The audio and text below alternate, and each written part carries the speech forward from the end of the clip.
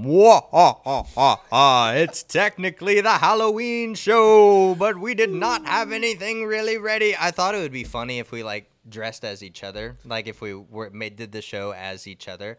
But we just did not have enough time to plan that out. You know what though? Maybe later on this weekend, maybe today or later on tomorrow, prior to Halloween, we'll do that. Maybe we'll post a costume picture of us dressed as each other. Exactly. I think it'd be kind of funny. That would be hilarious. Right. I mean, so much going down, guys. We're super excited to talk about it, but we're also super excited to have a return guest come back on the show. The one, the only, Jason Warner Smith. Yes. This guy is nonstop working, so we had to figure out what he was doing during the pandemic, because what were Atlanta actors specifically doing trying to get by? But this guy has so much coming out, and you've seen him on Where the Crawdads Sing. Of course, you've seen him there, but of course, Emancipation as well with Will Smith. He's going to be in that one. So much good stuff. Absolutely. I mean, plus, he has an acting school. If you guys didn't know, he has an acting school. So if you're an aspiring actor and you want to know how to get it done, you're going to listen to this interview, and this guy's going to tell you. Exactly, man, exactly. But that's later on the show. Now, let's get a little crazy.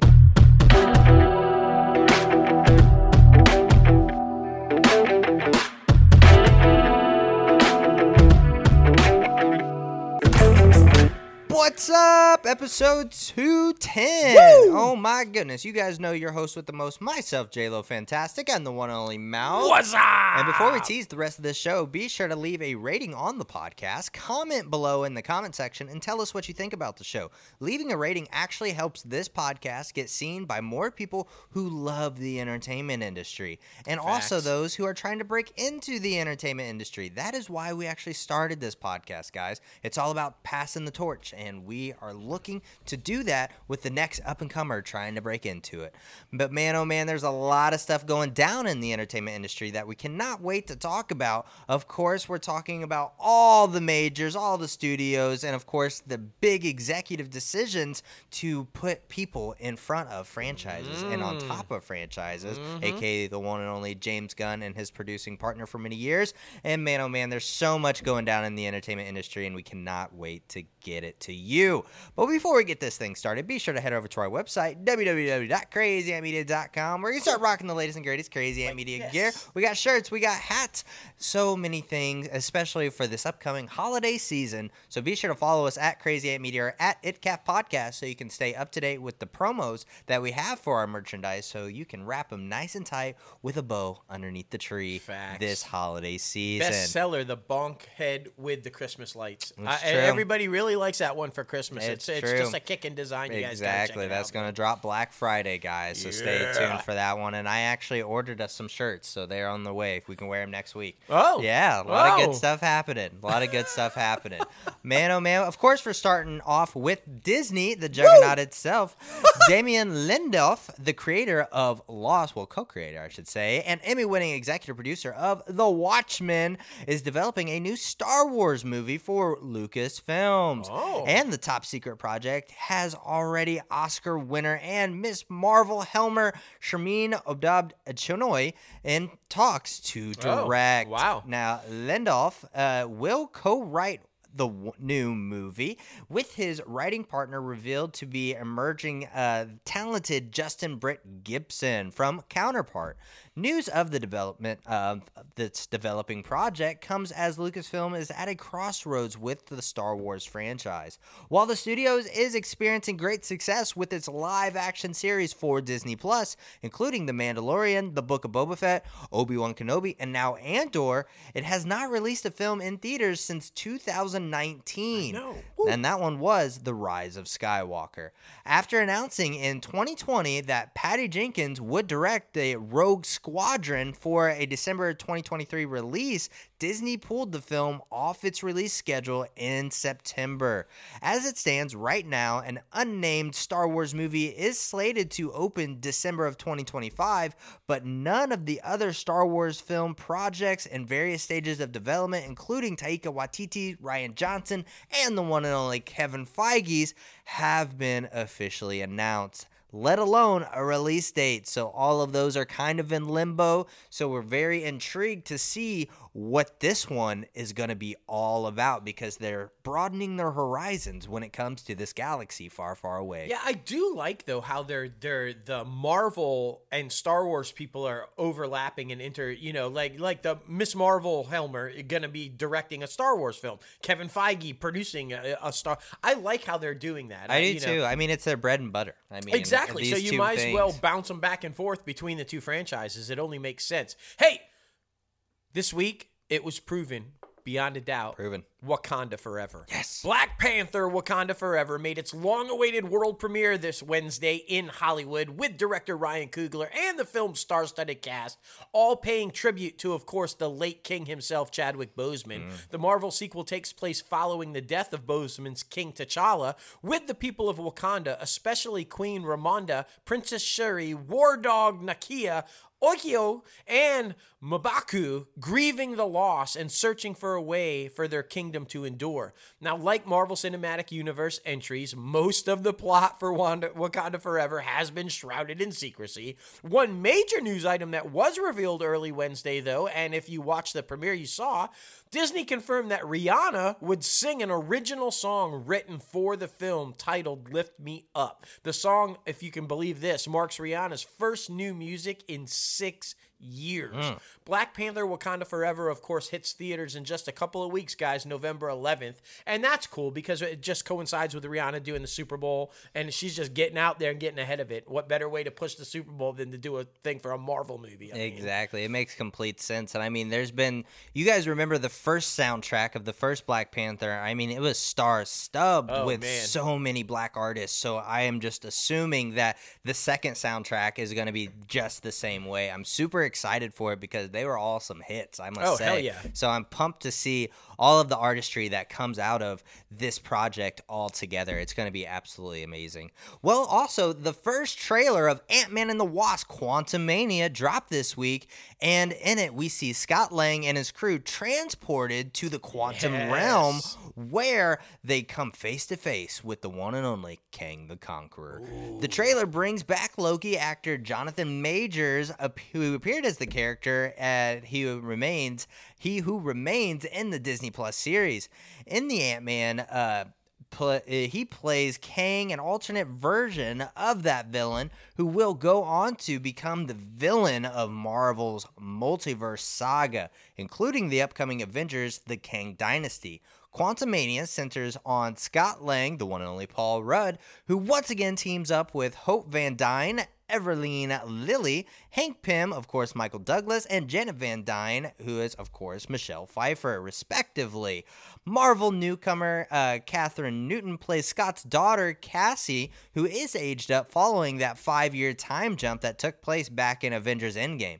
The film, which kicks off Marvel's Phase 5, opens February 17th of 2023. Yes. There's a lot of good stuff to impact there, man. I'm super excited just to see that dynamic, because this is basically the next Thanos, and we need to see how he's going to ever evolve. And it seems like this is different from the first one, the Infinity Saga, because it seems like Kang's going to be with us every step of the way. Yeah. I mean, and he's the first big baddie to be introduced on the TV side. Yeah. You know, He Who Remains is a version of Kang.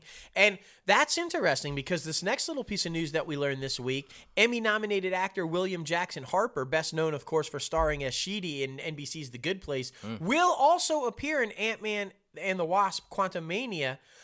Right now, his role remains a closely guarded secret, but there are rumors everywhere spreading that he is going to play the one and only Reed Richards. Oh, shit. What? Reed Richards? But if you remember, everybody at first was like, why is Kang black? Jonathan Majors, blah, blah, blah, blah, blah. But in the comic books, that there is indeed a version. And for anybody who doesn't know, Reed Richards in one of the timelines is Kang's like great granddaddy or something like that. Shit. So there are rumors that he is going to be playing Reed Richards. Indeed. Now, what does that mean? What does that mean for our favorite John Krasinski? Is will we see 2 or 3 different versions of Reed Richards if he is indeed playing a Reed Richards? We don't know, but that's exciting. Yeah, I feel like we've gotten to the point with Marvel that it's like really any actor can play any character because of the fucking multiverse. Yeah, so I mean, it's awesome. I love to see it. I mean, I'm still hoping for Tom Cruise to come as Iron Man. Oh God, no. He's not even tall enough to carry the armor. It'd be fucking hilarious. This one's exciting though. Yeah, it really is. A WandaVision spinoff centered on Vision is in development at Disney Plus. The series is currently titled Vision Quest, which also is the name of the Marvel comic book arc centered on the title character. While exact plot details are currently under wraps, it is believed that the show would follow a newly created Vision that we saw in the closing episodes of WandaVision. And as he tries to regain his memories in the comic books, the story factors into the West Coast Avengers storyline.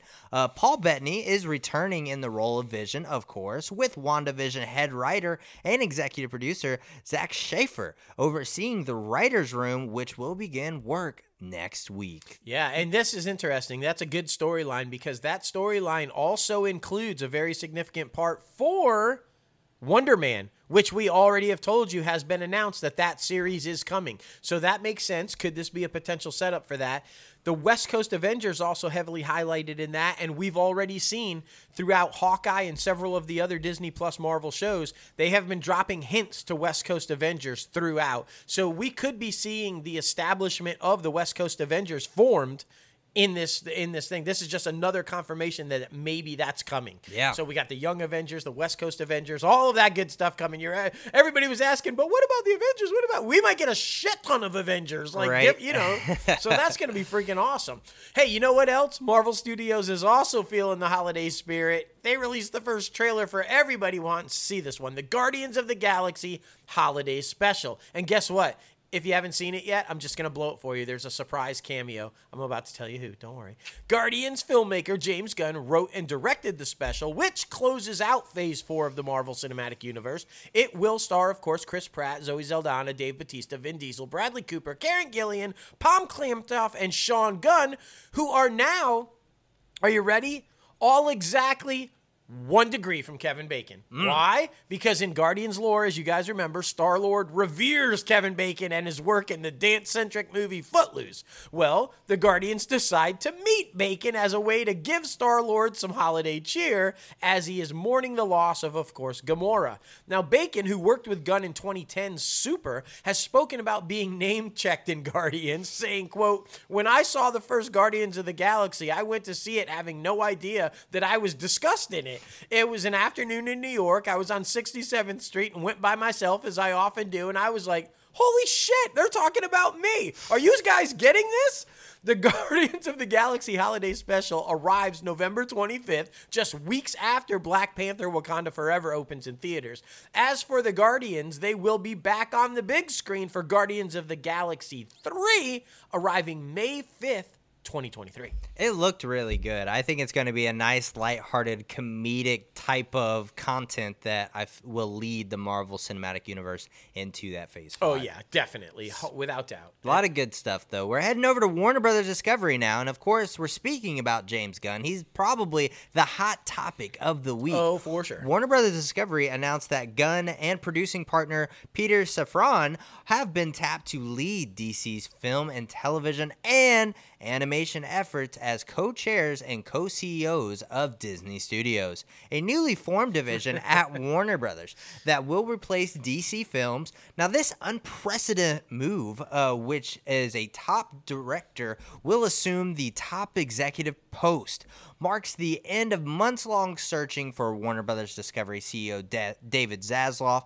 to replace DC Films boss Walter Hamada, who departed the studio last week.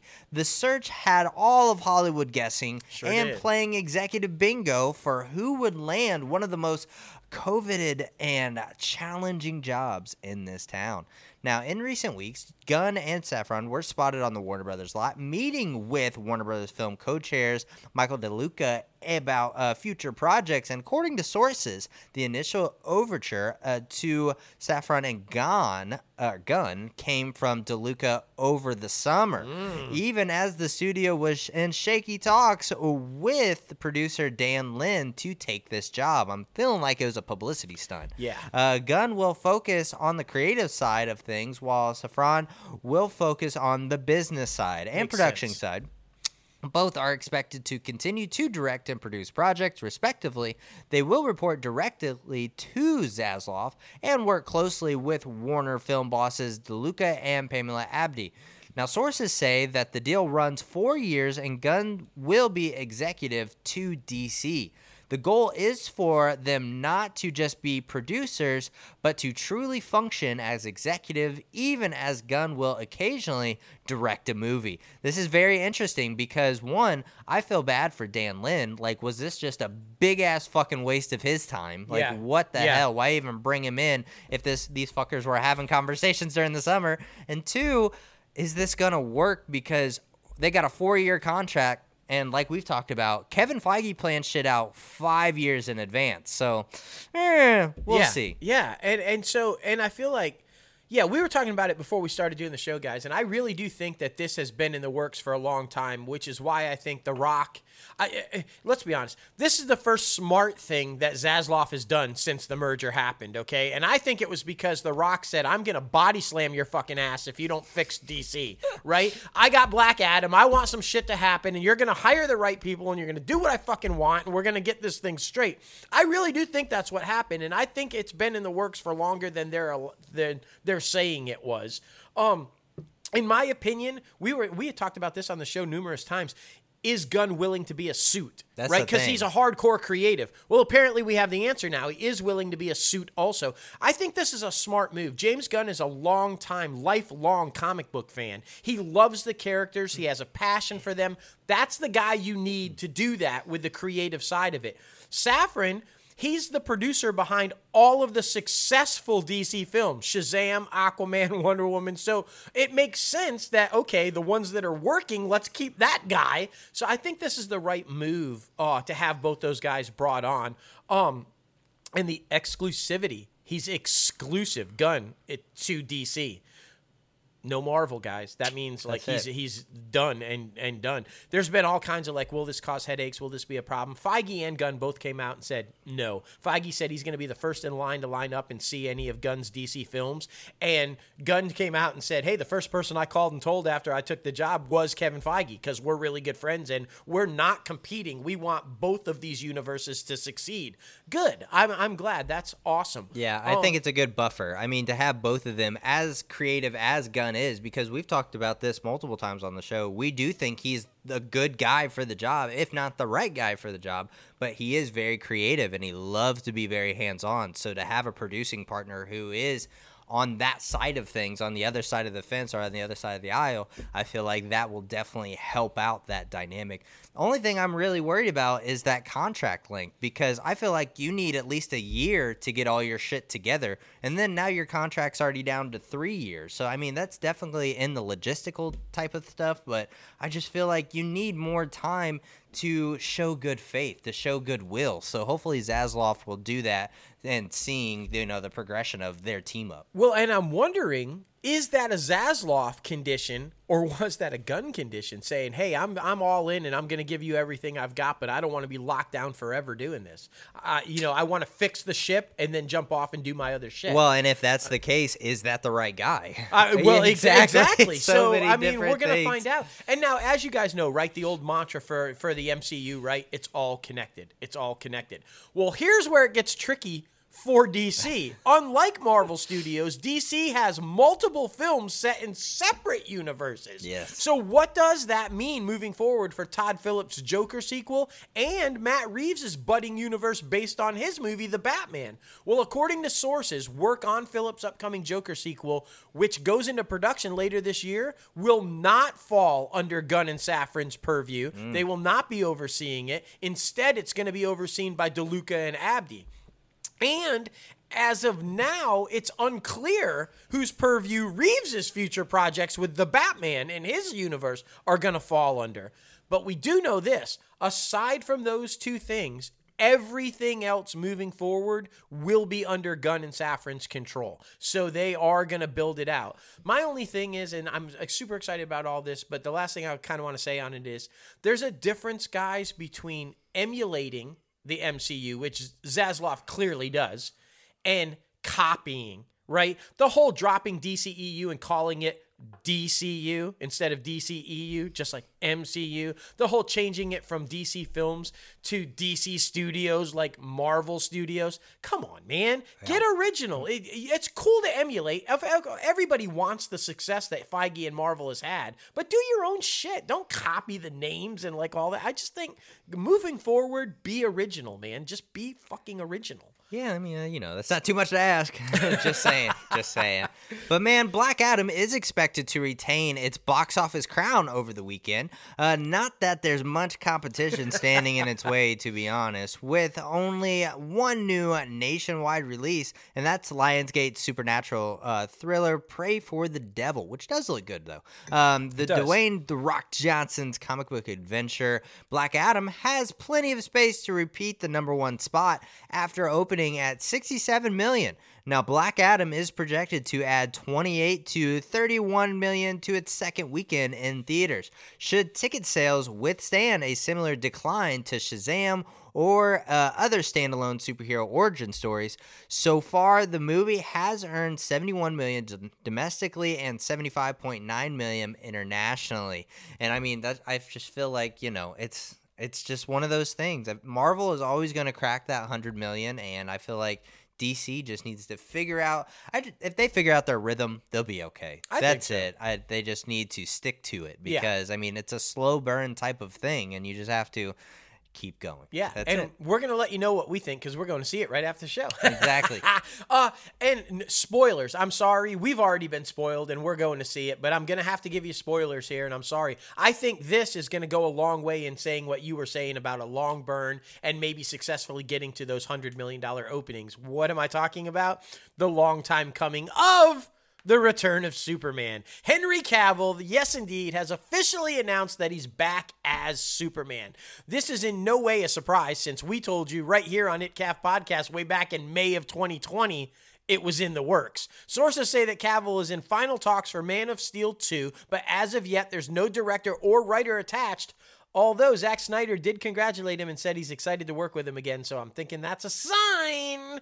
Sources also say that Dwayne Johnson's anti-hero Black Adam and the Man of Steel are indeed poised to battle in part 2 of Black Adam, but The Rock has come out and even said there's a lot going to happen in between that before that battle happens. So it looks like they're on the right track. They understand it's a long burn. They have to do a bunch of movies in between, all that kind of stuff. But I am super excited that Cavill is back. I heard when he found out he was going to come back for Black Adam, he requested to go to shoot his scenes over where he was working in the UK, and they actually had the original suit from Man of Steel, and he requested to wear that. He said, I don't want a new suit. I want to put it on because it's sentimental to me. I want to return as the Superman that I am. And he said the only thing he wants moving forward as Superman, hope, happiness, and joy. He said, I don't want it to be the dark, everybody brooding Superman. I want to be the guy that brings hope and light and peace to everybody. And that, awesome. I'm totally down for that. Completely agree, man. Completely agree. Well, the Batman spinoff series about Arkham Asylum at HBO Max has brought on Antonio Campos as its new writer. Sources say that Campos will direct and serve as a showrunner and executive producer on the series should his version of the show ultimately go forward. Although Matt Reeves had previously said that the original planned Gotham PD series had a kind of evolved into what is now an Arkham Asylum show, an individual with knowledge of the situation now says that the two are in fact completely separate and that Gotham PD series remains in development. Reeves is currently under an overall deal with WB-TV. The Arkham Asylum show does not have an official logline at this time, but Reeves previously described it as like a horror movie or a haunted house that is Arkham. And now it is the third known Batman spinoff series with Colin Farrell set to reprise his role of the Penguin in his standalone show. So a lot of good stuff happening there. Yeah, so if I'm keeping track right, it's the Arkham Asylum, the Gotham PD, and Penguin, right? That's the three, right? That's the three. That seems to be okay. All right. And they are obviously not under, as we just told you, James Gunn and Safran's purview. Yeah. Exactly. Anyway, this one is, though, and this is another big change in the development. Greg Berlanti's upcoming Green Lantern HBO Max series, which has long been in development, has hit another speed bump by losing its co-writer and showrunner Seth Grahame-Smith. The show is also being redeveloped to shift focus from Green Lantern characters Guy Gardner and Alan Scott to Jon Stewart, one of the first major Black DC comic characters. Finn Wittrock and Jeremy Irvine were cast in 2021 as Gardner and Scott, but they are no longer signed onto the show. Now, before exiting, Grahame-Smith had finished the scripts for a full 8-episode season. Berlanti Productions, which has an overall deal with Warner Brothers Television, is still signed onto the show. Green Lantern was first in development all the way back in 2019, then greenlit by HBO Max in 2020 with the addition of Grahame-Smith as co-writer and executive producer with Mark Guggenheim. It was originally envisioned to follow the space adventures of multiple Green Lanterns like Gardner and Scott, who was, by the way, DC's very first Green Lantern and one of its first openly gay characters. It would also have followed Jessica Cruz, Simon Baz, Sinestro, Kilowog, and other brand characters. Green Lantern will now, however, get an entirely new logline as it moves back into early development, shifting the focus to Jon Stewart. So there you go. I know. It makes complete sense. I mean, this is one that we've been waiting on for, I feel like, 3 years plus, maybe. For sure. So we'll see what happens. A lot of good things moving forward, and I'm excited to see what Warner Brothers does. It makes sense because Jon Stewart, I feel like, is the second most popular Green Lantern behind Hal Jordan himself. I mean, so it makes sense that they're going to shift that focus. For sure. Well, heading over to Paramount. Paramount Plus announced the premiere of its Taylor Sheridan upcoming series, 1923, which will debut Saturday, December 18th on the streamer in the U.S. and Canada. The series will premiere the day after on Paramount Plus UK and Australia. The new series is the next installment of the Yellowstone origin story that introduces a new generation of Duttons, led by Harrison Ford as Jacob Dutton and Helen Mirren as Kara Dutton. The series will explore the early 20th century when pandemics, historic drought, prohibition, and the Great Depression all plagued the Mountain West, which the Duttons call home. I mean, I just feel like Taylor Sheridan cannot miss right now. No. So, I mean, he's doing fine. Especially anything with Yellowstone. I like, though, that we're seeing the progression of the family. Like, how did it all start? How did we get to my man John as governor? Governor, the new season is coming up. This one was surprising to me, though. Showtime has canceled the drama series City on a Hill after 3 seasons. Yeah. According to insiders, the decision was made actually months ago, long before the recent exit of David Nevins as chairman and CEO of Paramount Premium Group, and subsequent move to put Showtime under the purview of Chris McCarthy. If you guys aren't familiar with it, it's with Kevin Bacon and Aldous Hodge, Hawkman himself, who are both doing fine, by the way, clearly. They're going to be all right. But it was a really popular show, not only with critics, but also with the fans. And so it's a surprising cancellation, but hey. Yeah, I mean, Kevin Bacon was out there pushing it hardcore. Yeah. I mean, it looked good. It was one of those I was on my list to watch, but I guess not now. I mean, now you can. Now it's a quick watch. Yeah, exactly. Well, now heading over to NBC Universal, Jeff Goldblum is in final talks with the Wizard for the Wizard in Jam M. Chu's upcoming Wicked movies. The latest casting news comes just over a month after we told you that Piero will be played by Bridgerton star Jonathan Bailey. Chu's 2-part feature adaptation is headlined by Ariana Grande as Glinda, Cynthia Evero as Elipa, and the Universal Pictures films are set for release on Christmas in 2024 and 2025. Wicked, for any of you that may not know, is a prequel to The Wizard of Oz, telling the story of how Elphaba became the Wicked Witch of the West and Glinda the Good Witch of the North. There you go. A lot of good stuff happening, man. I mean, My perfect casting. Yeah, Jeff Goldblum for is sure. eccentric and weird and just out there. So who better to play the fucking wizard than Jeff Goldblum? Oh, most definitely. I'm just saying. It's all going to be ad-libbed. Oh, no doubt. Ad-lib No. here. Like, that's going to be the script. Jeff ad-lib. Yeah, and Like, it'll be all quirky. Yeah, I love that. After months of secrecy surrounding the project, Peacock has debuted the first teaser for Poker Face, the upcoming murder mystery drama created by Ryan Johnson and starring Natasha Lyonne. Additionally, the streamer announced that the series will premiere on January 26th, with 4 episodes followed then weekly with drops on every Thursday. A 10-episode Mystery of the Week series, Poker Face follows Charlie Cale, played by Natasha Lyonne, who has an extraordinary ability to determine when someone is lying. She hits the road with her Plymouth Barracuda, and with every stop encounters a new cast of characters and strange crimes that she can't help but solve. Interesting. I mean, Natasha Lyonne's having a nice resurgence in her career, or at least a push forward to For sure. the front woman. So congratulations to her. Yeah. Sony, after writing and producing the first 2 Venom films, Kelly Marcel has been tapped to direct the upcoming 3rd one for the Sony's go. Pictures. The project is still in early development, though, but star Tom Holly is set to return as Lethal Protector Venom, one of Sony's slate of Marvel characters.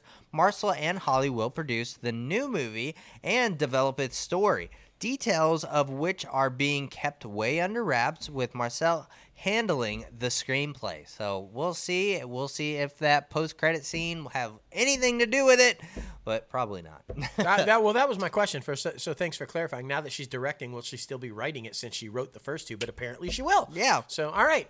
Jumping over to Lionsgate, this is exciting. Horror icon Tobin Bell has closed the deal to reprise his role as Jigsaw Killer John Kramer in the next Saw film. This is the franchise that just will not die, you guys. It's heading into production later this month. The return of Bell to the franchise furthers Lionsgate and Twisted Pictures' goal of a film that captures everything Saw fans loved about the past installments, while also keeping them guessing with all new traps and a new mystery to solve. Now, franchise veteran Kevin Gruder, who directed Saw 6 and Saw the Final Chapter, is directing the next installment in the billion-dollar franchise, slated for release on October 27th of next year, guys. So, Man, there oh you man. go. I mean, it is a beloved franchise. So It is. I'm not surprised.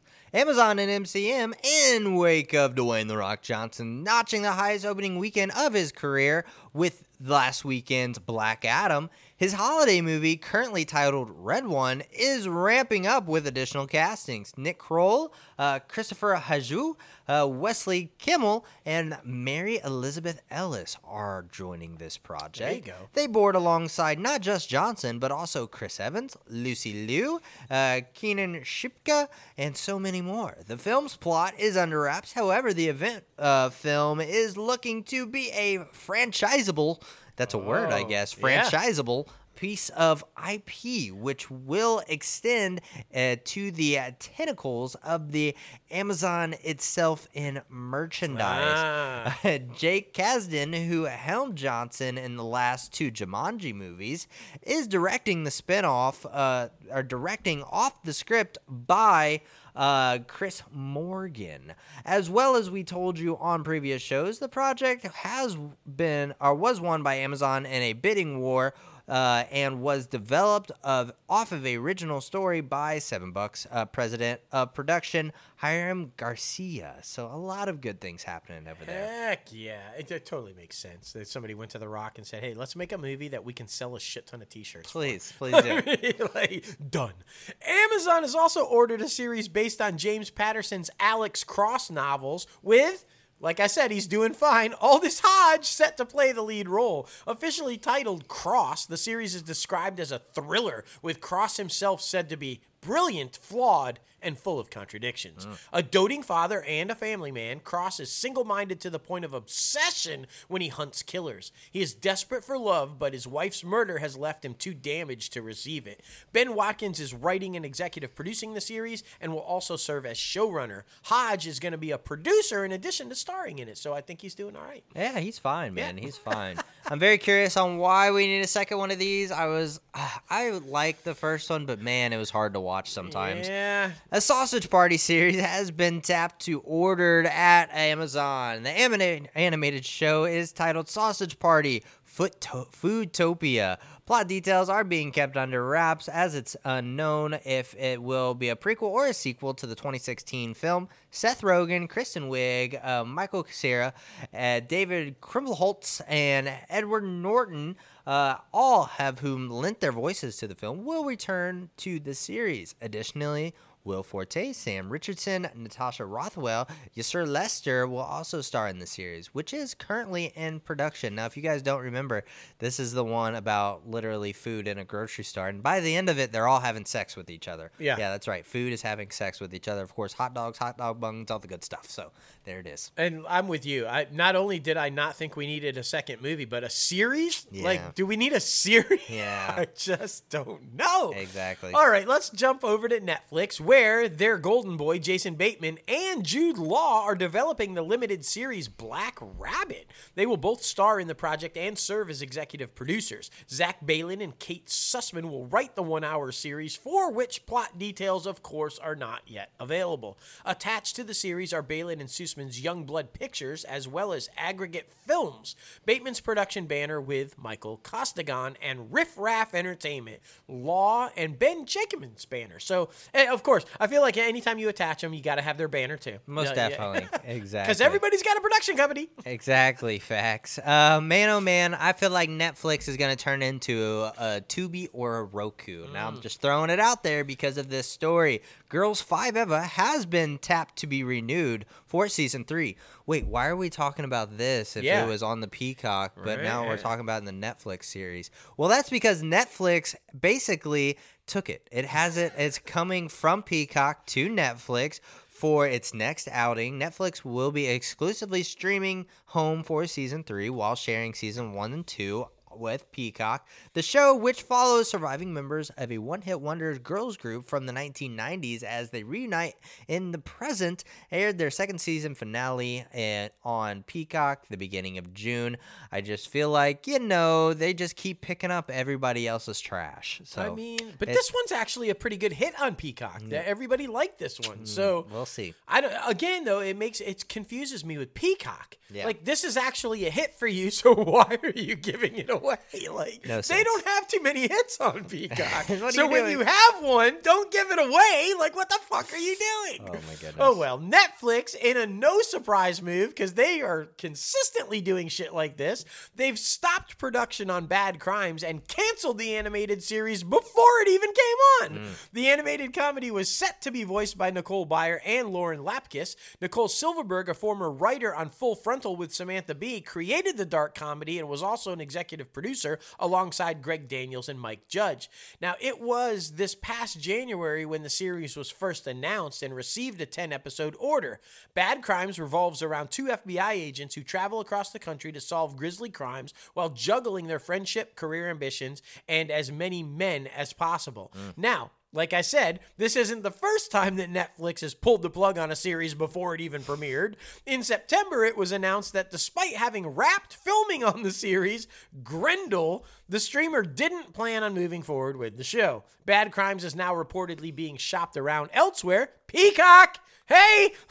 In hopes of finding a new home. It's like, we just gave you our hit. Let's try this one. Can we just trade? Can we just trade, please? That's it. I feel like they're just swap buddies. They're like, I don't know. Goodness gracious, man. That's hilarious. This one, boo. Exactly. Heading over to Apple. Apple initiated significant price increases this week for the streamer's streaming service, Apple TV Plus, along with Apple Music and the Apple One bundle. Citing higher licensing and content costs, the monthly price of Apple TV Plus will go up to $6.99 from $4.99, while the yearly plan is raising $69.99 from $49.99. Both are 40% spikes, though it is the first time the streaming service has gone up since launching back in 2019. Apple Music is raising the dollar for individuals to $10.99 a month, with the family plan jumping $2 to $16.99 a month. Apple One, which bundles video and music streaming with cloud services, video games, and other options, is going up to $16.95 a month from their $14.95 a month for individuals. Now, families will pay $3 more at $22.95 a month. So basically, what's happening, guys, is if you get rid of cable and you're just like, nah, I'm going to be strictly streaming, it's going to basically end up being kind of like the same fucking price. If you have all the streamers, you're basically paying the same for cable and internet. Now you're paying for internet and streaming. So it's just, it's crazy. I don't know. I'm not disputing the fact that content and licensing has probably gotten more expensive, so their cost has increased. But you're announcing all of these drastic cost increases after you announced that you had a better than expected quarter and one of the most profitable years ever of the company. So after like one of the most profitable years ever and a better than expected quarter, are you telling me you can't afford the higher price content that you need to pay us to have? I mean, it just doesn't make sense. No. Like if you had a poor quarter, if you didn't have a good year, I would go, okay, let me give you a couple extra dollars a month, but you're fucking killing it. Why do I have to pay for that shit? I mean, it makes no sense, guys. Makes no sense. But now it is time for our guest segment, the one and only Jason Warner Smith, coming on to talk about a short film, a feature film that's going to come out that's going to do huge, and a couple of other things. It's been a while, man. It's been probably about 4 years since we had him on the podcast, so we're super excited. He was definitely one of the first people to come on the podcast that was very notable and like a very shining light on the television side, because if you don't know, he was Gavin on The Walking Dead, and he from his initial interview, he was someone that we took so much away from that we still talk about to this day, and we just have a great time catching up with him. Oh, for sure. And I mean, he imparted great knowledge in that first interview about it was actually years in the making for him to get on The Walking Dead. He auditioned and auditioned and auditioned and auditioned and didn't get it, and then he found out that they loved him from the get-go. They were just waiting for a specific role for him, which we've imparted onto so many different listeners of the show who feel like, oh, I'm getting rejected again. But so that was great advice. And this time he says the importance of family and spending time with family and how he was able to do it during the pandemic. It's just a really great interview. It really is, man. It really is. Well, here he is. Jason Warner Smith, welcome back inside the Crazy Ant Farm, man. Yeah, there you go. Dude, it's been a while. Good to be back. Yeah, well, the last time I think we spoke was pre-COVID, before. Yeah. Last time we saw you was at your Blackbird play. Yes. Oh my gosh, so good. Like 4 years ago now. Yeah, man. So it's been a while. We got a lot of catching up to do, man. Yes, we do. Let us catch. Yes. Well, you've been a busy guy, obviously. I mean, COVID shut everything down for a while, but I mean, looking at what you've got coming up and the things you've done since we've been able to get back to work and everything, you've been a busy guy, man. So we're going to talk all about all that kind of stuff. Most recently, Where the Crawdads Sing, right? We saw you there. If you don't blink, I'm there. I'm there. In the first 10 minutes, I'm still there. Yeah, for sure. That was a lot of fun. I bet, man. And it's turned into a huge hit. I mean, it had some staying power at the box office and turned into a pretty good little film for everybody. So that's good, man.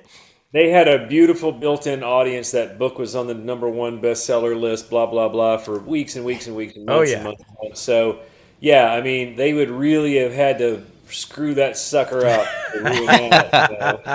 And they made a good movie. I'm very happy to be a part of it, proud to be a part of it. It was a fun job. We shot it in New Orleans, pretending that it was North Carolina. Right.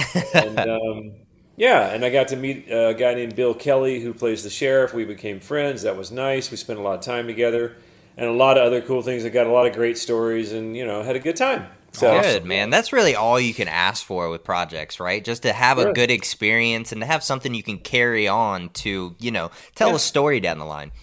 Exactly. I love that, though. And I mean, since we were, like I said, haven't talked since pre-COVID, what were you doing during that time? Were you trying to stay busy? I mean, I know it hurt a lot of actors, especially in Atlanta. Well, I don't want to go too deep into this and waste a lot of time. Yeah, for sure. For everybody, but My father had, both of my parents are still alive in their 80s, and my father had quadruple bypass surgery in December of 2019. So he was in rehab when COVID hit. And on March 13th, 14th, 15th, my mother had a tiny little, what they call an ischemic stroke or a TIA stroke, which is a blockage over here. And she ended up in the hospital. Wow. So dad's in rehab. Now mom's in the hospital. Then mom goes into rehab, and COVID's going bananas. Right. Yeah, well, let's put it this way. We're going bananas Exactly. about COVID. And she ended up... So anyway, I got my mom out of rehab on the 27th, my dad out on the 28th, right before they just started shutting everything down. So they got home. They were safe. That was handled. But... I was completely unemployed. Couldn't teach acting. Obviously, no acting work was happening anywhere. And so it kind of ended up being fortunate for me because I now had time to take care of my parents. Yeah. Mostly my mom. My dad was handled. He's married, has a wife, and he was okay. But my mom was solo, and my sister was helping as well. But I had all this time to help my mom. So it was very serendipitous. And due to the fact that they, changed the unemployment laws, because normally a guy like me can't get unemployment. Right. And so I was able to. So I was able to survive. And so that's how I lived through, the first 6 months of the COVID pandemic. Yeah. And then once, I would say in July of 2020, about 10 of my students or more wanted to come back to acting class. They were willing to take a chance. So I opened it up. We were very strict. Everybody sit far apart and all that kind of thing. So slowly that came back on board. And then so I didn't work as an actor. I auditioned for some stuff starting in September of 2020. And I actually booked a role on Stranger Things, but it ended up conflicting with other jobs, so I couldn't do it. And a friend of mine ended up getting the part, so that was fine. It was a tiny part anyway, so I just wanted to be on the show. For sure. And so then I didn't work. I mean, the acting kept building, the teaching. It got stronger and stronger, and then everybody settled down. And by the middle of 2021, we were back to normal. Yeah. And then in 2021, I got really busy. I finally started working again as an actor, so that was good. We can talk about that if you want to. Heck yeah. Of course. That's that what was you're it. here for. I hung out with my wife and took care of my mom, and that was the pandemic for me. That's beautiful. I read a lot of books. I discovered a new acting technique that's from the 1940s that nobody knew about, and I'm teaching it now. But other than that, that's about all I did. Yeah. I just love how it was all, you took it all and, you made a positive out of it. Like you said, it just allowed you time to do what you needed to do with your parents and spend time and learn a new technique and just, I mean, right. You gotta make it what it is. And if you're able to turn it into a positive, then hell yeah, man, good for you. Yeah, there was a lot of boring time in there too, but sure. it was positive. Yeah. I'm glad that's all done with as far as I'm concerned. Oh, hell yeah. Oh, most definitely, man. Most definitely. We also saw you pop up in Candy as well. I thought that was a great appearance and a very eerie show, man. I knew nothing about the premise and nothing about the story. And when I dove in, I was like, oh my goodness. Like it just kind of took me by surprise. Was that shot in Atlanta as well? Yeah, it was. And actually that was a movie. It was a TV series, a mini series. Yeah. And we actually shot that in February of this year. And we got it on the air by May, I think it was. Wow. April, May. Yeah, they did it fast. Yeah, like that. Yeah, that's quick turnaround.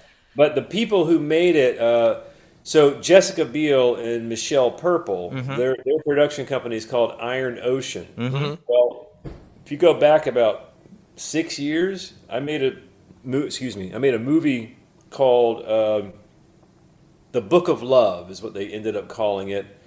And it was produced by Michelle Purple and Jessica Biel. Oh, wow. Oh, okay. Starred Jessica Biel, Jason Sudeikis, Maisie Williams.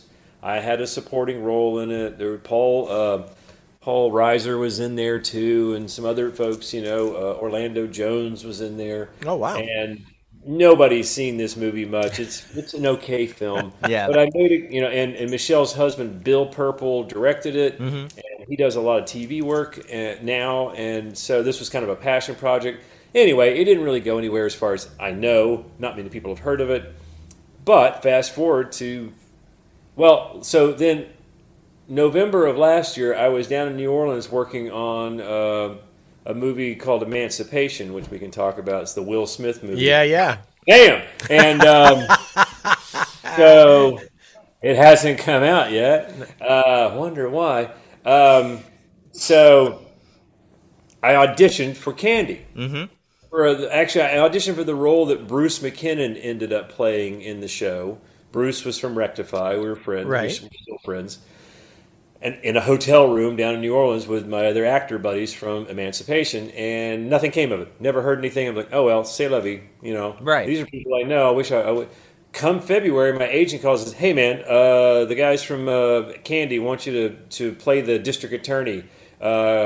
You start Monday. I'm like, what? What? Is it a big part? He goes, I don't know, man. I haven't seen the script. I'm like, well, can I? Yeah. Right. But then I get the script. I'm like, holy crap, man. This is like a huge part they just handed me. Yeah. And they were like, oh, and when I talked to, I talked to Jessica, and she's like, and Michelle, and JT and all these guys. Right. They were saying, look, man, we thought you were great on that movie. We enjoyed hanging out with you, and we found out we were in Atlanta. We just wanted to make sure, like, hey, there's this guy named Jason that lives here. Make sure we put him in the TV show somewhere. Yeah. Oh. And I've never had anything like that happen. Yeah. And so I was very like, oh, this is, no. It was just, I feel like there are so many worse things that could be than having Jessica and JT going to bat for you. Like, right. I mean, I was just like, thank you, because right. It's funny. I went to the film, The Book of Love, premiered at Tribeca back in 2017 or something, 18. I don't know when it was. And I went up there. I spent a bunch of money out of my own pocket, went to see the premiere, and it was fun. I had a lot of fun. I got my picture made with all those people, and I hired a publicist. I did everything right.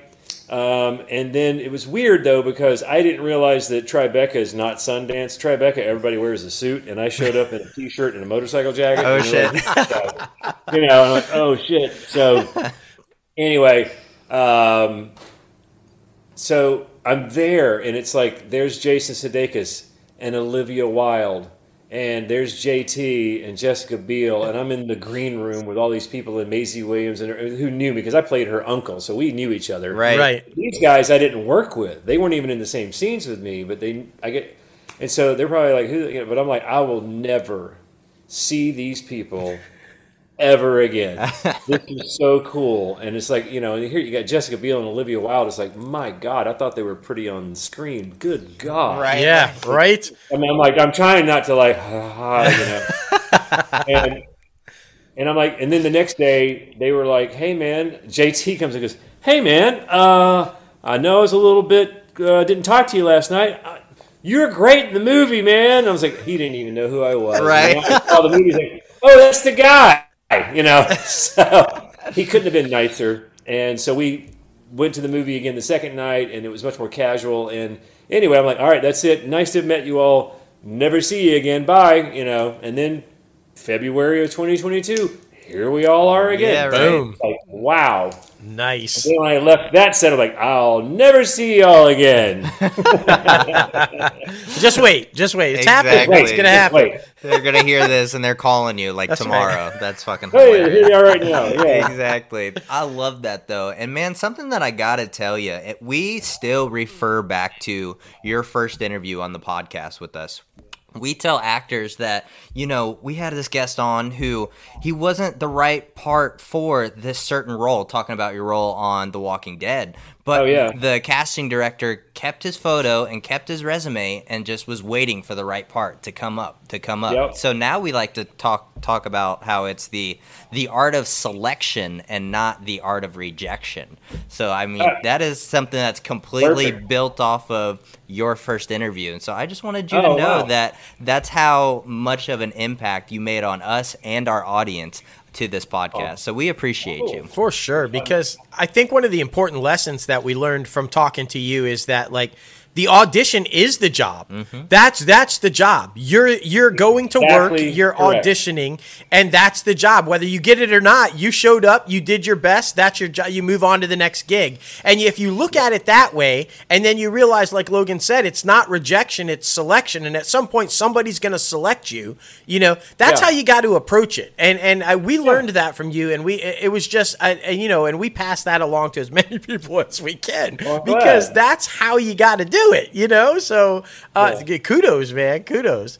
Oh, well, thanks, man. Yeah, I mean, I tell the same thing to my students. It's like, do the math, figure out how much money you made from the jobs you did book, and divide that by the number of auditions, and now you know how much you're getting paid for every audition. Right. That's exactly right. If that'll give you a positive mindset for the audition, do that. Yeah. Whatever it takes. I love that. I mean, that's really epic, because I feel like, the more our audience grows, the more they learn about everything, because, we've expanded the show to like an industry news segment and talking about the box office and the type of numbers that each film makes every week. And just to hear that insight on, their process on how to get started and how to keep their mental health high, because that's something we've been talking about on the show a lot as well, talking about mental health and in an industry like this, trying to stay positive and keep going. So we didn't talk about with you the first time. So what is your mental health process when approaching this stuff? That's a deep question, man. we try. We've also switched up to the Barbara Walters mode. I see. I am an oak tree. Thank you. I don't know. Again, I'm going to repeat what we've already said, that the audition is the job. And, people way famouser than me and more important than me have said the same thing. Bryan Cranston, Michael Keaton, people like that talk about that very same thing. And once you have that mindset, then, you'll be okay. But I think that the thing that keeps me going, and the thing that I try to pass along to my students, is it's about process over product. And I learned a fancy word for that the other day: telic versus atelic. It has to do with Aristotle or something. Look it up, okay? Yeah, for sure. It's a fancy way of saying the exact same thing. Right. So if you're serious about being an artist, whether it be an actor, a painter, a guitarist, whatever it might be, and I would say sports, an athlete, you're an artist of sorts. If you're serious about that, you better love all of it. Right. Going to class, doing a play, auditioning, not getting the part. Right. Getting the part. Right. Working the job. Ending the job. I mean, the hardest part, there's all kinds of hard parts. Not the hardest part, that's the wrong word. But a thing that people don't think about is when a job is over. Especially if you get lucky. Like, this is my story I always tell. I went and when I did American Made, and we went to Colombia, South America, Medellin Medellin, as they say down there, for 2 weeks. I mean, I got picked up in a limo, flown first class, picked up by a driver. I had someone that I could just walk out the hotel, and there was a line of cars, and I'd just be like, take me here, and just, and everything was safe. It wasn't, it was 5-star hotels. Everything was perfect. I worked 3 days. Yeah. If you want to call it work. Right. I was there for 2 weeks. I was on vacation, basically, and getting paid really well. And then flown back home, and a limo brought me home, and I got out of that limo, and my wife's like, hey, the garbage needs to go out. The toilet's running again, and it's just like, yeah. And it's over. It's over, and now you're unemployed again. Right. That's it. But you had this high, and then, and so a lot of people, that's, I think that's what movie stars that get all weird, that's the hard part, is that you're oh yeah. So you've got to have something going on all the time. Like getting up Monday through Friday, 9 to 5, going to work. For most people, if you're going to be an artist, you got to have a routine. You got to have a process. You got to have the thing that and you got to like it. And I have students of mine who will remain nameless over the years that don't like the process. All they're interested in is the part, the booking, the job, the Instagram, the blah, blah, blah. Right. And they burn out. They go crazy. They quit. They don't do the homework. They try to do the minimum, and they're miserable people. And it's like, this is not going to work out for you. Yeah. How do you try to prevent that for them? Like, how do you try to get them back to? Again, that's the kind of thing where you can lead the horse to water, but I just have to talk about it and tell them. And I say, here's daily exercises that you can do. You should be watching these movies that you've never heard of. And that's the thing about being the age I am. Not all of my students are in their 20s, but I have a lot of students in their younger years. And I referenced a line from Young Frankenstein the other day, and they were all like, and I'm like, oh, God. All right, put this on your list. Right. Being there with Peter Sellers, every week I'm like, you need to watch this. You need to watch this. And, it's like quit watching Thor for the 15th time. Go watch it. That's right. It's a lot of fun. I get it. I love the Marvel movies too, but it's like you need to mix it up. Yeah. Well, thank you for validating my fatherdom and her motherdom, because my daughter, who's like young 20s, knows Young Frankenstein's one of her favorite movies. She loves it. Well done. Yes, well done, sir. She can even quote it. So so thank you. If you watch Young Frankenstein, you can quote it. Exactly. So that's what I just tell them. I say you need to just dive into the Kool-Aid and drown in it. And if you don't want to do that, figure out something else. Yeah, good point. Exactly. You might have a career because you got lucky. Because all of us get lucky.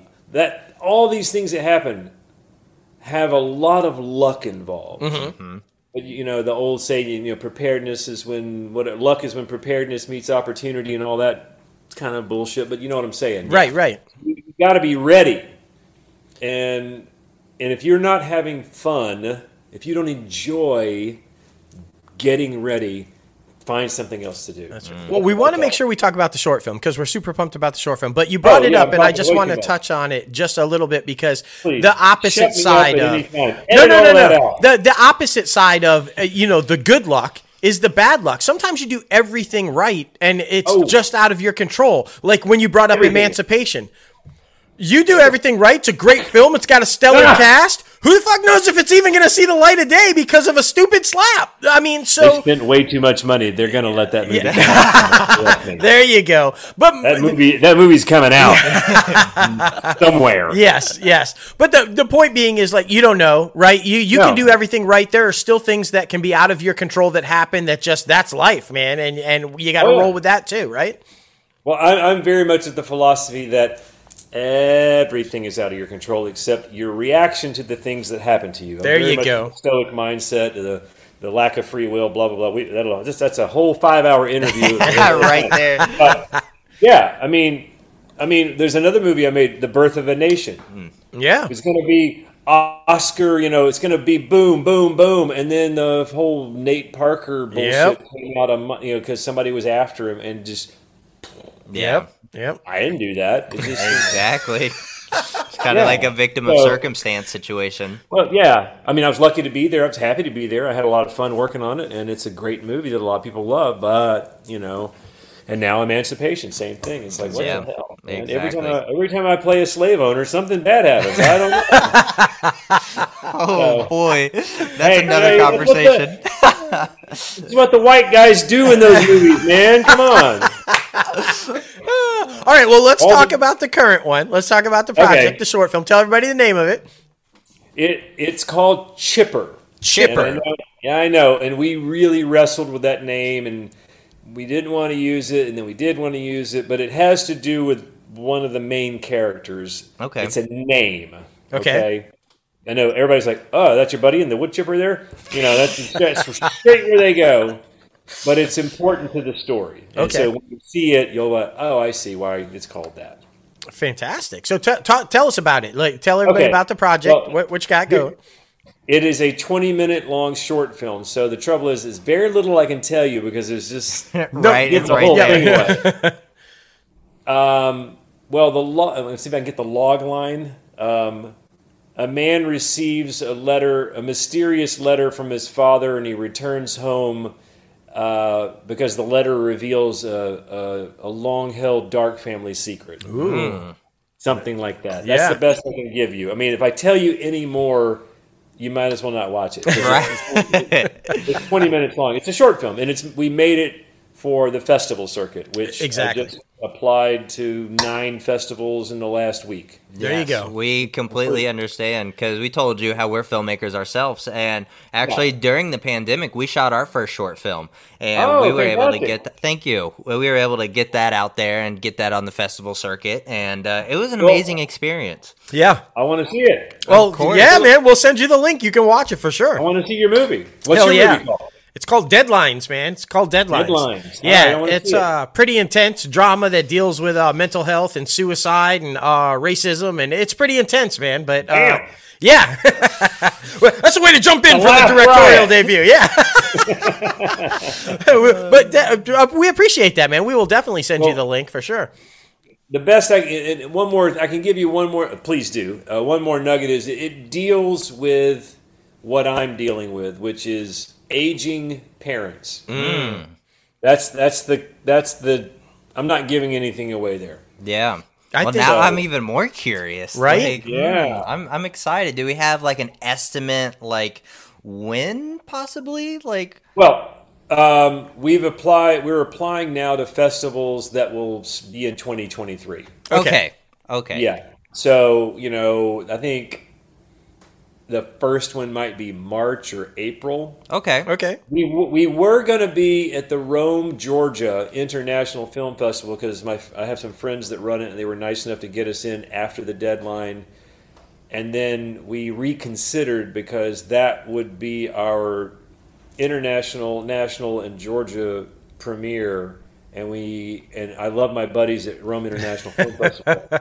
However, it's not Atlanta. It's not Tribeca. Right. It's not, so we're like, guys, we're going to hold that and just in case. Yeah, slightly larger festival. Yeah. Take us in. So, yeah, I mean, today, I can look it up, but I think we applied to San Francisco, Florida, South by Southwest. Nice. We were kind of late on that one, but we got it in. What else? Dead Center, which is in Oklahoma. You guys probably know. Running the route, man. It's going to cost a lot of money because it's outside the budget. But so we shot the quick down and dirty of the movie. Oh crap! Sorry about that. Let me turn my email. No, you're fine. You're good. That's JT and Jessica. I mean, hey, there they are. Never. I did send them a note, but I had to go through their agent to send it to them. Of course. Anyhow, so in 2016, I wanted to make a short film that featured me as a nice character, right? Not a slave owner or a psychopath in prison or whatever. Right. This is before. Well, I'd shot American Made at that time, but it hadn't come out yet. But I just wanted to be a lead role who was a nice guy, right? A hero. And so I put it out on Facebook, and my friends Ruckus and Lane Sky, who I didn't really know that well at the time, we had almost worked on 2 other projects, and they all fell through.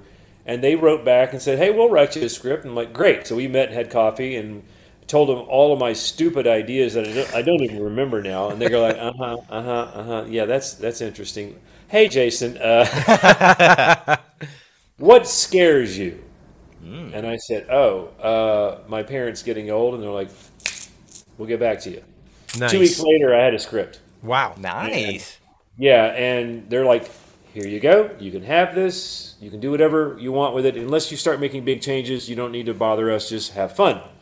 So it was written as a showcase for me. It only has a total of 5 characters. It takes place in one location. It's easy, cheap to shoot. For sure. and we shot the whole thing in 3 days. So I was all fired up about it, and then I lost interest. I got busy with The Walking Dead. All my things started happening. I was like, I really don't need this movie anymore. But then, I kept thinking, like, I'd really like to make this movie. I'd really like to. And then when the thing happened with my mom and dad, I'm like, I really need to make this movie. For sure. And so eventually, long story short, I met this guy after many other people almost made this movie for me.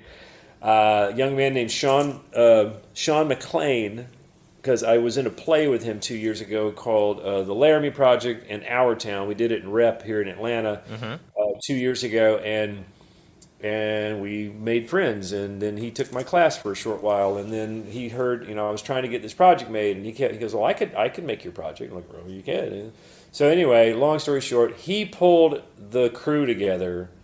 I got the cast together, and a friend of mine named Rob Mello got us some money, and we made a movie. Nice. We shot it in June, and today, September 29th, it's finished. There you go. Fantastic. I got the final product today. Nice. After many, many edits and changes and the sound and music. Yeah. Oh, yeah. We know that. And we did it for $20,000. So Nice. Congratulations, man. we did it as a micro budget, so we had to stop at 20. So For thank sure. God. I'm sure we could have spent a lot more, but we stopped. We were right there with you, man. We completely Yeah. understand. But we're super excited about it, though. Thank you. And I wish I could tell you more about it, but Yeah, no, We totally. completely understand. But when it Have you does seen the come trailer? out, we have not seen the trailer yet. okay, I will send you the trailer, Yes. and you can throw it on here if you want to. And there's For some sure. still shots from our EPK. I'm going to send you the EPK, Nice. which, by the way, the EPK does have a synopsis in there, so Okay. you don't want to read it. You You don't know, want to read it. keep it nice and tidy. But That's up to you. of course, This the movie's still good. All right. That's right. Anyway, so it's called Chipper. The working title was Ashes to Ashes, and that title just didn't make sense after we made the movie, so we changed it to Chipper. All right. completely understand. Well, listen, man, thank you so much for taking time out of your day and coming to Done? get crazy with us again. Yeah, man. dude, you're Good. awesome. Like, Well, thanks, literally, man. anytime you want to come back on, you're more than welcome. Like I said, Oh, we thank have multiple segments now for the podcast. So we talk about the industry news. You can come on for that. We do a top 5 segment. Every single week it's different. This week it's top 5 heroines, either fictional characters or real life females who are making an impact in our lives, who we think are inspirational women who we look up to. So, and it just changes, entertainment based. And yeah, man, like I said, anytime, you're always welcome. Thank you, man. I appreciate that. Of course. Or hell, we'll just have to take the 4-hour drive down and come and have a drink with you. Shit. Yeah. Come on down. I'm always down for coming to Atlanta. Shit. I mean, Well, just quickly tell everybody where they can follow you on social media, because it's all about social media. yeah. So on Facebook, it's my name, Jason, Jayson Warner Smith. On Instagram and Twitter, if you're so bold, it's Jason with that Y in it again, Jason W. Smith. And that's about it. All right, man. For sure. Love it. I'm old. I don't do the TikTok and all that other stuff. We It's all good. understand. We'll direct everybody your way. And again, thank you so much for your time. And we can't wait to talk to you again, brother. I'll send you that link to our film, too. Very good. Thank you. All right, buddy. I don't know. He's literally the working man's actor. Oh, for sure. He's so chill. Yeah. He knows that, hey, this is the gig. This is how it works. This is what it's doing. And I love that, though, he has an acting course and that he's teaching people how to do it, because I just think that's the single best way to pass along the knowledge that he's gained. And like, hey, guys, if you want to do it, this is how you do it. Oh, So, completely agree. And I mean, with so much going on and him just being able to step back and, focus on his family, I felt like that was very important too, because there are important times in your life that you will never get back. So I think that is also very important while you're chasing the dream. So that was also beautiful to hear. And sometimes it becomes the dream. Look, I mean, the short film's about the aging parents and about, sometimes life imitates art and art imitates life, and there it is. Exactly. They work hand in hand, man. Yep. Hand in hand. Thank you again, Jason Warner Smith, for coming on the show. All right, now it is time for the top 5 segment. Man, oh man, This week I hold it near and dear to my heart specifically because it has definitely been something to keep my mental health on track recently. And of course, we're in this space right now. So of course, it's going to be number 1 honorable mention. We're talking about top 5 podcasts this week, guys. Podcasts have been a very new niche the past, I would say, 5 years. Of course, that's how long we've been doing it. That's right. But it's been something that I feel like, whatever your interests are, you can find a podcast in it. Shit, they're making fucking TV shows about people with podcasts now, like Only Murders in the Building.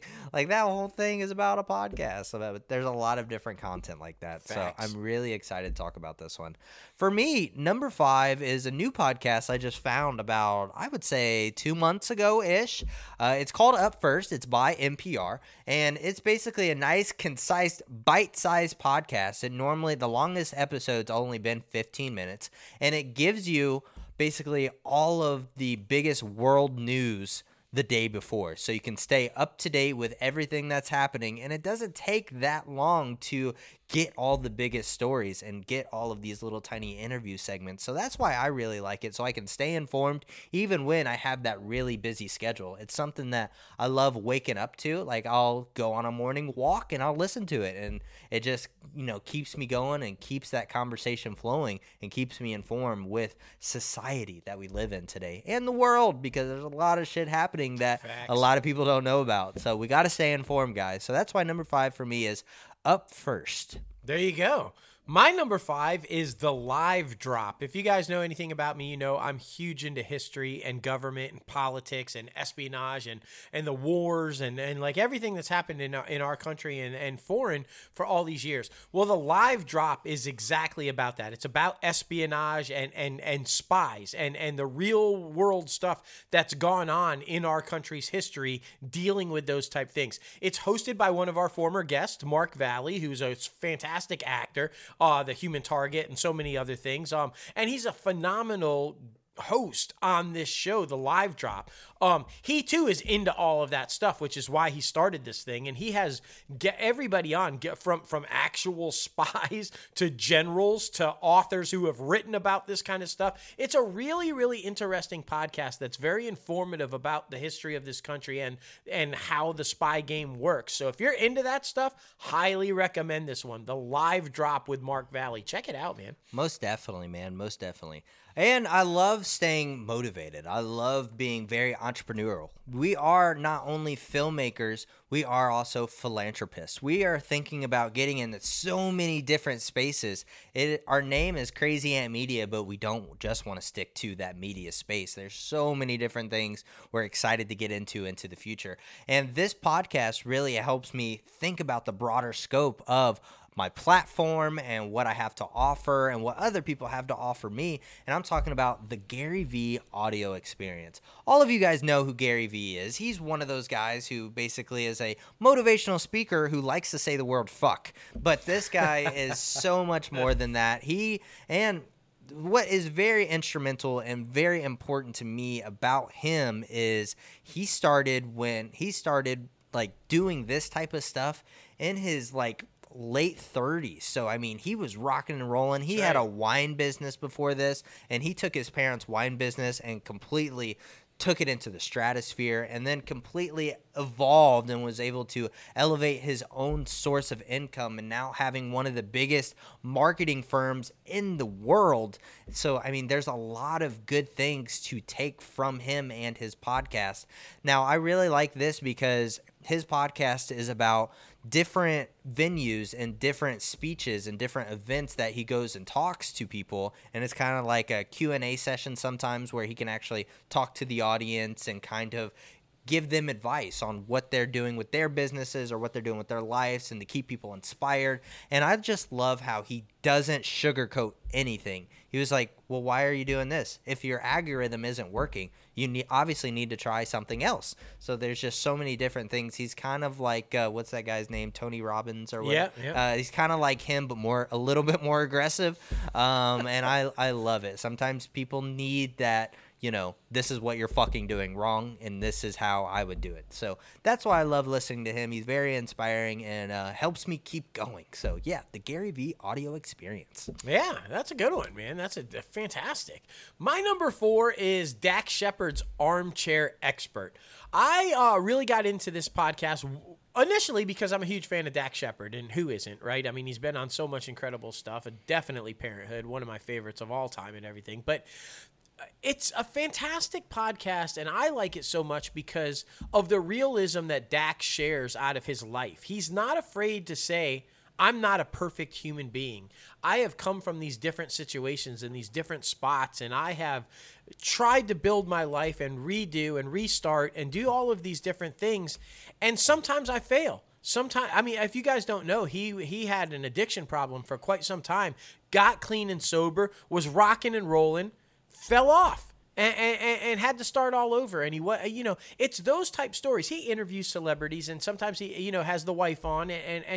But I like the podcast. I enjoy the podcast for the realism of a man who's in a position that has a voice and has been successful, but doesn't let that go to his head and says, I'm just a human being. I have flaws. I have problems like everybody else. I'm going to share this all with you. And I think for me, that's extremely inspiring to say, hey, there's somebody who's got a lot of success and has this great life and a great wife and a great family, and he's doing all these things, but he's still just a flawed individual trying to figure it out as he goes through life. And I gravitate towards those type shows and towards those type conversations that inspire me, because we all have that. We all have shit we're going through in life that we're trying to get through. And to know that other people are out there dealing with the same shit that we're dealing with is fantastic. And that's why I really like his show. Most definitely. And he actually relapsed because he had a shoulder injury, I believe.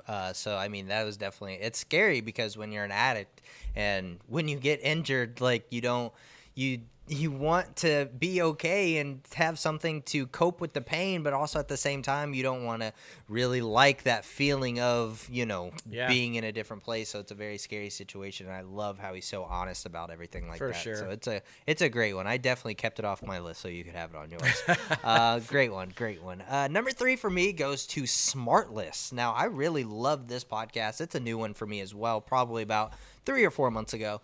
This one is Will Arnett, Sean Hayes, and Jason Bateman interviewing fellow celebrity guests that come on their show. It's more like just a roundtable conversation, kind of like our podcast is, but of course they ask about certain stories and different things like that. I really love it though because, each host books a guest through obviously their publication or their agent or whatever, but then they don't tell the other hosts. They kind of keep it a surprise. So it's kind of like they're doing the intros, and like whoever is on the outskirts of like knowing who it is, they're like, are they trying to guess? All right, no, it's this guy. No, it's this girl. It's this. But yeah, I think it's really awesome because it's kind of like that makes it a natural conversation. There's really no preparing for an interview. So I love that kind of off the cusp. And I just love how, they're all just people. It makes it very, it humanizes them. It brings them off that pedestal. For sure. And makes you realize that, hey, they're just having fun, having conversations, and that's what it's all about, man. But yeah, SmartLess, check that one out. A lot of good conversations on that one. Yeah, I mean, absolutely. My number 3 is The Ramsey Show with host, of course, Dave Ramsey. If you guys are into finance or just even budgeting, home budgeting, or trying to figure out how to invest in the stock market, anything to do with how to get your shit straight with money, this is the show for you. A friend of mine introduced me to it a long time ago. He's written so many books, Dave Ramsey, and so many different things about how to take care of your money and how to do and budget properly and get through life. It's a fantastic podcast full of valuable advice because I feel like so many of us out there nowadays struggle with budgets, right? The economy gets tough, or you have to figure out, do I sacrifice this or this or this or this? And he has a brilliant way of showing you how to budget so you don't have to sacrifice shit. You're able to do everything that you need to do, still have some money for yourself, and be able to get it all done. in today's society, with the way everything is, I highly, highly recommend this show for you. The Ramsey Show. Check it out. You'll be happy you did. Trust me. Most definitely, man. Most definitely. Number 2 for me is probably one of the first actual podcasts I had ever listened to. And this one, it comes from my favorite entertainment publication, which is The Hollywood Reporter.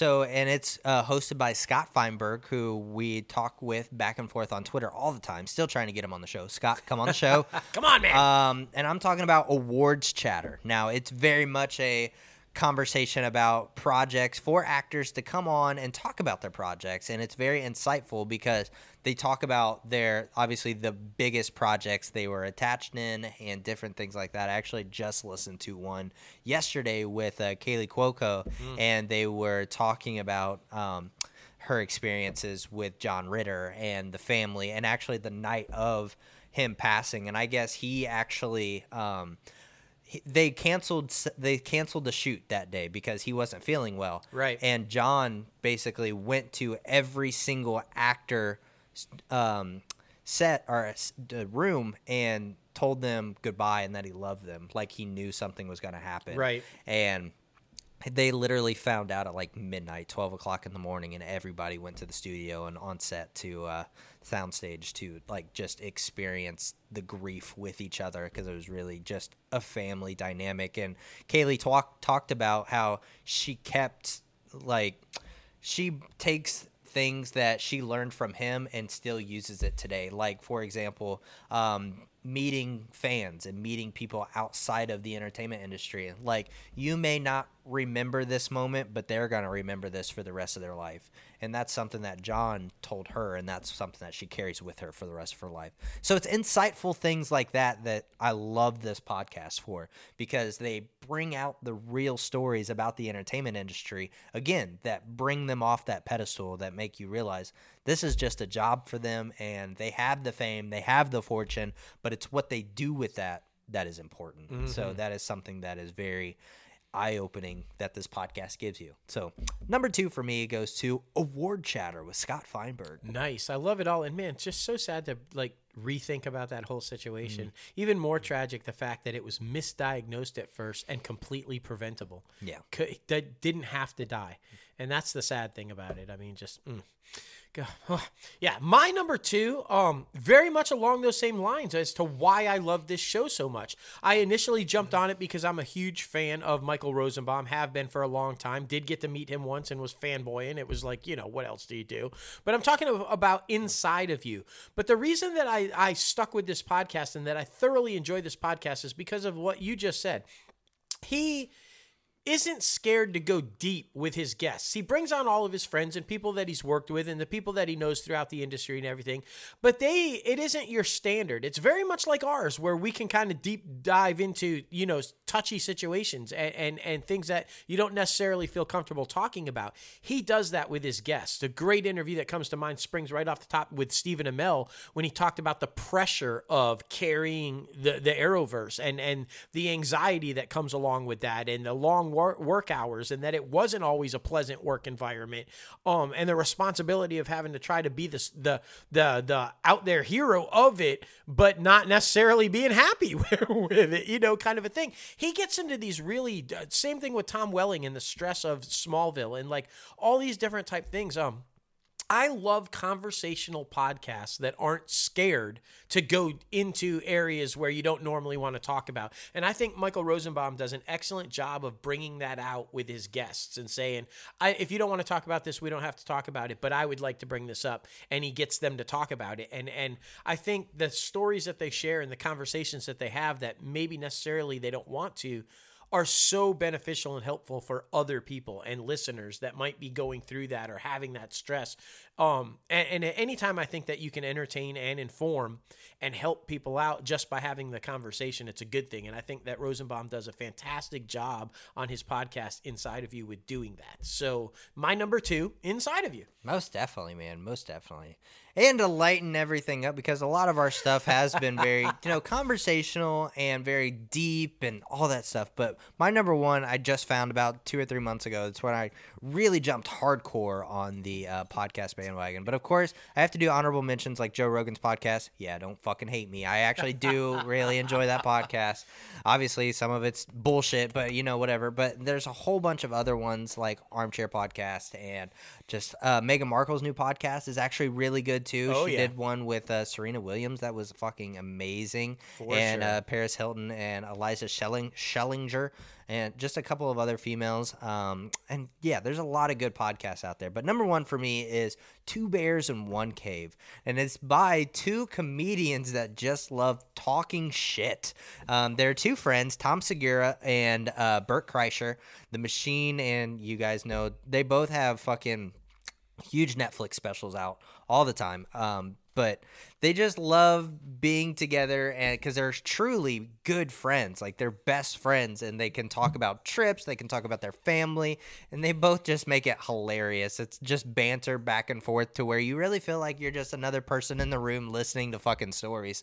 And I love that about this podcast, because literally today I had to stop what I was doing and just die laughing for like 10 or 15 seconds because I couldn't help myself. So there's a lot of good things that come out of it. With my mental health journey and try to look at positive things and try to stay on the positive side of life, this podcast has definitely helped me continue to move forward because it's just very funny. It doesn't get deep.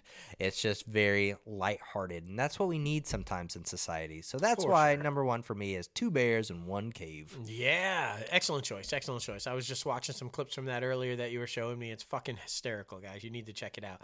My number one is a fantastic podcast, and I wanted to make sure that we gave it a huge shout out. It was definitely hugely beneficial to us. We had just kicked off our second year, early in our second year. Hadn't quite found the massive audience that we have now and find our footing yet and everything. And we came across this podcast, and this was my first foray into scripted podcasts, which of course now are huge, right? Everybody's doing scripted podcasts, and it's like the thing to do now. But this one was one of the first and was the most popular on iTunes and Apple for a very long time. I'm of course talking about America 2.0. A brilliant podcast, scripted podcast by J.S. Mayak, that was political. It was very in the vein of West Wing. It was about a congressman running for president that was going to give everybody money. It was extremely entertaining, had a phenomenal cast. Patrick J. Adams from Suits, Shanola Hampton, Autumn Reeser, just Jack Coleman, just Spencer Garrett, just so many people. They found us. We kind of found them. And throughout that whole series of months there, they were just unbelievable with their support of our show and promoting our show. And in turn, us doing the same for them and putting the word out there. We had numerous members from the cast, including the creator, JS himself, and Spencer, come on the show and interview them and talk about the podcast and their careers and all that kind of stuff. And it was just so massively beneficial for our podcast, helping us get off to the next level where we were trying to go. And they were kind and generous and invited us out to the red carpet event for their podcast. One of our very first things as a Crazy Ant Media to be involved in on the red carpet and get out there and everything. So yeah, my number one podcast, just eternally grateful for all those guys involved with America 2.0, Jeremy Gordon, who cast it and everything, for helping us elevate our game, coming on the show and sharing your game with us, and then just like, it was a love fest, a podcast love fest back and forth for like the longest podcast time. Love, podcast BFF. Yeah. And I remember how we found out about it because everybody knows if you listen to this podcast at all, he's a big fan of Autumn Reeser. They're friends, all this good stuff. And she had a mug that said, "Vote for Seth." This man went down a rabbit hole about who the fuck is Seth? Because I'm a political junkie, too. I thought it was somebody that she was legitimately voting for. Yeah. I didn't know. I was like, is this a guy in California that you're voting for? Should I know about him? There were so many other people who we follow that were posting stuff with like "Vote for Seth," and we just could not figure it out for I feel like 3 or 4 hours straight until we finally did, and we're like, oh, Okay. But yeah, that's a funny. And it's right above him. Look, guys, if you see the right vote for Seth cup right there. Right here. I ordered the cup. I'm like, I'm going to vote for Seth. It's Patrick J. Adams. Of course I'm voting for Seth. So funny, man. But yeah, those are some good memories. Oh, good memories, definitely. Man. But what is your favorite podcast? We want to know. We know it's Inside the Crazy Ant Farm, but be sure to comment below and let us know that it's Inside the Crazy Ant Farm or another one that we're not listening to, because personally, myself, I love trying out new podcasts. So please be sure to check it out. Yeah. I need to get you on the Wolverine scripted podcast. I'm surprised you haven't listened to that I know. But a lot of good things out there. So please let us know, comment below, and all the good stuff. We love the fan interaction. Hell yeah. And, of course, now we're heading over to the box office recap. Like we talked about in the industry news segment, Black Adam was number 1 at the box office with $67 million. And number 2 was Ticket to Paradise with $16.5 million. Number 3 was Smile with $8.5 million. Halloween Ends was at number 4 with $8 million. And Lyle Lyle Crocodile at number 5 with $4.2 million. It's impressive for Halloween Ends, because it's also streaming on Peacock for free. So the fact that it's still getting millions of dollars at the box office is impressive. Yeah, agreed, man. Agreed. New movies that are coming out this weekend: Armageddon Time, Call Jane, Pretty for the Devil, Till the Liar, and of course, it's Pray for the Devil. That's what Pray it was. for the Devil. Not Pretty for the Devil. But movies you can still go see right now: The Woman King, Terrifier 2, Don't Worry, Darling, Amsterdam, Triangle of Sadness. So be sure to check all of those out. And be sure to head over to the IMDb Pro to start rocking all of the things that IMDb has to offer. There is an IMDb Pro free version now, guys. So be sure to check that out. And be sure to sign up for IMDb Pro, because it is worth it. All the tools are definitely worth it. If you guys are actors or actresses or anybody trying to be serious in this industry, there's no excuse now. You have to have IMDb Pro. If you don't, you don't exist. And now that it's free, they have a free version of it. Yeah. No excuses, guys. Come on, get on that. Exactly. The top trending movie this week, of course, is Black Adam. The top trending show, of course, is House of the Dragon, with the season finale coming out. Man, oh man, a lot of good things happening. I'm so super excited for season 2. Yes. And, of course, with the House of the Dragon being the top trending show, top trending star is Emma D'Arcy as the top trending star. So many good things. Makes total sense. If you guys haven't checked it out yet, please do. So much good things happening. But, guys, we have to thank our guest one more time, Jason Warner Smith, for coming on the show and getting a little crazy with us once again. Be sure to follow him on social media. He's on Twitter and Instagram. Yes. We got to thank everyone out there for listening and just getting crazy with us every single week. Be sure to follow us on social media at Crazy Ant Media and at ItCat Podcast for the podcast. And, of course, personally, myself at JLo Fantastic and at Crazy Ant Guy 1970. And you guys know you can subscribe to this podcast anywhere you listen to your podcast: Anchor, Apple Podcasts, Spotify, Google Play Music, iHeartRadio, Podbean, Stitcher, and so much more. If you're watching this video on YouTube, thank you so much for getting a little crazy with us. We really appreciate you. And be sure to like the video, subscribe to the channel, and ring the bell for all the latest and greatest notifications coming out of Crazy Ant Media. Yes. And be sure to visit our website, www.crazyantmedia.com, where you start rocking the latest and greatest Crazy Ant Media gear. We got something for everybody, guys. We do. Even your dog. Even your freaking dog. No, it's facts. Exactly. Before we get out of here, though, we do want to take a moment, too, if you're watching this live, it's today. If you're watching this past tense, it was the 29th. We want to give a huge shout out to podcast producer and friend Jason Cachabata, whose birthday is today. Happy birthday, my friend. Congratulations for getting this far. I feel like every year we keep getting there. We're good to it, bro. Happy birthday, man. Hope you're enjoying the day. Hope you have a good one. Kicking ass doing the producing of the podcast, man. We appreciate you. Enjoy your day, buddy. For sure, man. For sure. There's a lot of good stuff happening in Hollywood, and there was so much good stuff to talk about. Of course, we were going to be super excited to watch Black Adam right after this and so much other stuff. Well, you guys know we love the superhero news. There's so much good stuff. We did have some YouTube comments that I would like to address now. This guy was obviously not a fan of Black Adam. My God, some people really want to lie about Black Adam in the box office. He's expecting a drop-off of 63%. I feel like you just didn't like the film, bro. I mean, and first of all, it's not lie about the box office. We didn't say it wasn't going to be a significant drop-off. If you 67 million to 32 million or below 28 million, that's a 60% drop-off, bro. Maybe someone doesn't like math. Yeah, facts. I'm just... Yeah, we didn't deny the drop off, bro. Like, and not paying attention, and he thinks personally, Warner Brothers is disappointed in Black Adam. So whatever, bro. You can think what you want to think, but facts are facts. This is what's happening. They're moving forward with the fucking Snyderverse. I don't know what to tell you. But we appreciate your view, Yes, and if exactly. you want to discuss it, come on. Yeah, exactly. All the good things.